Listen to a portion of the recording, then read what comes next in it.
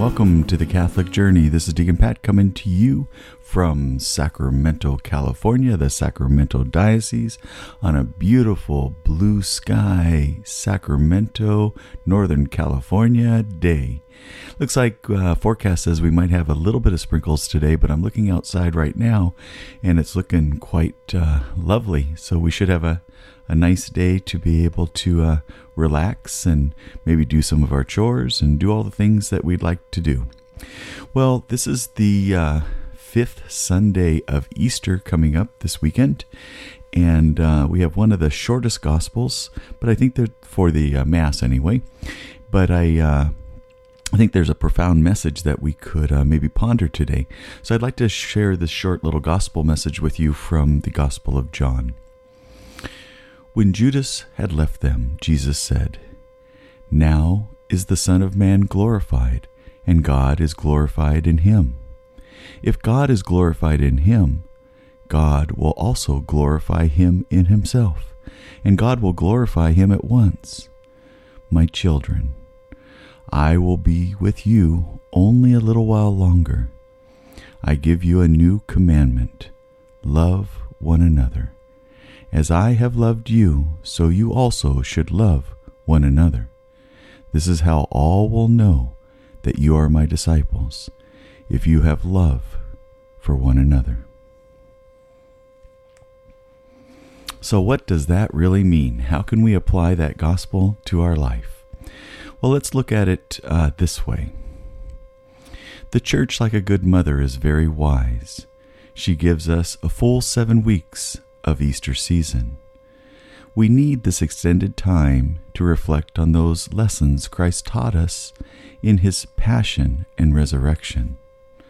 Plants have to spend time outside to gradually absorb the sunlight and transform it into nutrients. Just so, our souls have to spend time basking in the light of Christ's revelation, so that we can absorb the grace God wants to give us. Today especially, we are reminded of the new commandment that Christ gave us the day before he suffered. We are brought back to the Last Supper, when Jesus was gathered with his closest companions and opened his heart to them. It was the night when his heart overflowed with love, as it never did before. It was the night when he revealed his secret identity of every Christian. The distinguishing mark.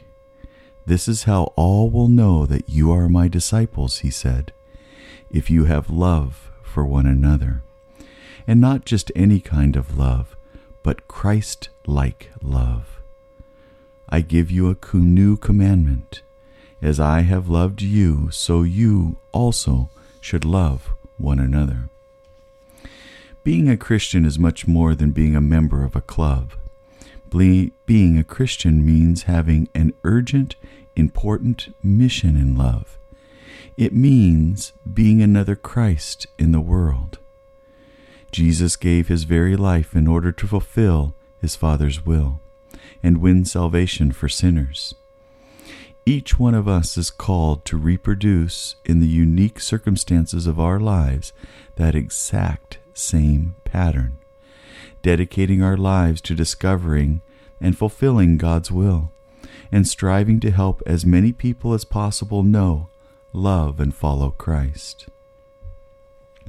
Mahatma Gandhi, last century's leader of India's independence movement, received his education in Europe. Although he wasn't a Christian, he had many opportunities to study Christianity and to get to know Christians. Later in his life, he commented on this experience. He said, "I like your Christ. I do not like your Christians. Your Christians are so unlike your Christ." G.K. Chesterton, the famous British convert to Catholicism and great apologist for the faith in the early 20th century, made a similar statement. He was responding to critics who claimed that since Christianity had been around for so long, but hadn't solved the world's problems, it must be false. Chesterton retorted, "The Christian ideal has not been tried and found wanting. It has been found difficult and left untried. These two quotations remind us of something we already know. Too often, too many Christians are satisfied with a mediocre Christianity. But Christ wants more for us. He wants to release our full potential as human beings. What does that potential consist of? It consists of our capacity to love, to know others as Christ knows them, and to dedicate ourselves to their good. Christ knows that if we follow him down that path, we will be truly happy, and will make those around us truly happy, here on earth and forever in heaven. But how can this happen? It has to start right here, right in our hearts. Christ has already shown us the way. Christ has promised to give us the grace. But none of that will matter unless each one of us makes a firm decision to have one goal in life, to take up the difficult but sure path of knowing, loving, and following Christ. Only then will we have the answer for critics like Gandhi, because only then will we, Christians, be like Christ. One thing that can sometimes hold us back in our efforts to follow the Lord's new commandment is a false idea of what love should feel like. We tend to think that true love is always accompanied by nice feelings, and if the feelings go away, that means that love has gone away too. That's what radio and television tells us, but that's not what the gospel tells us.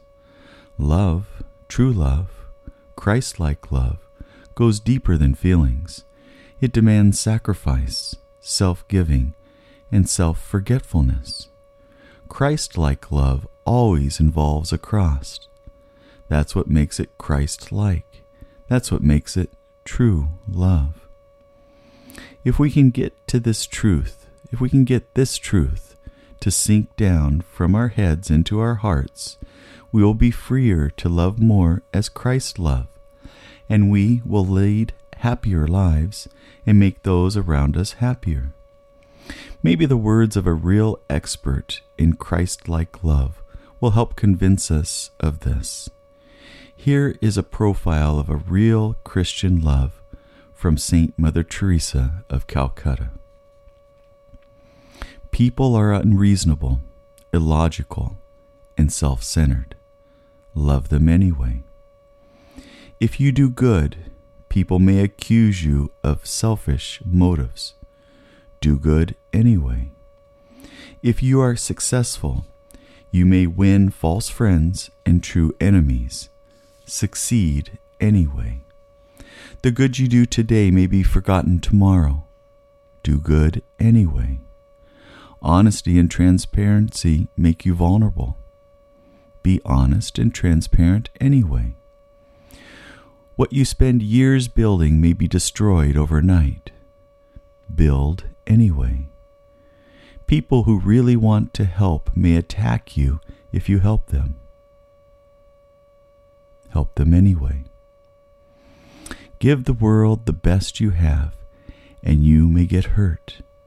Give the world the best, your best, anyway. Why to all of these answers? Because in the final analysis, all of this is between you and God. It was never between you and them anyway.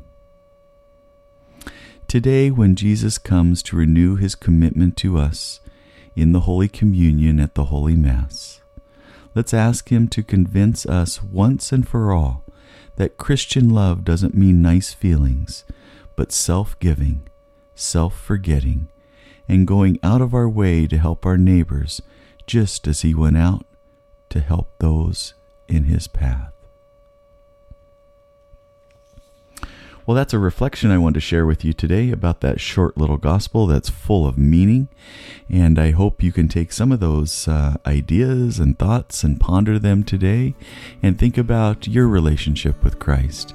Think about your relationship with your neighbor, and think about what love means to you. What does love mean? And who do you share that love with? Do you share it with only people that will love you back? Or do you share that love because it is Christ-like? And do we embrace our crosses, our sufferings in our life? Do we endure that suffering? And do we suffer in life knowing that it is truly in the sharing of ourselves in a selfless way that we are sharing in the life of Christ? Well, have a wonderful day and God bless. This is Deacon Pat coming to you from the Catholic Journey. I look forward to touching base with you again next week. Have a beautiful day.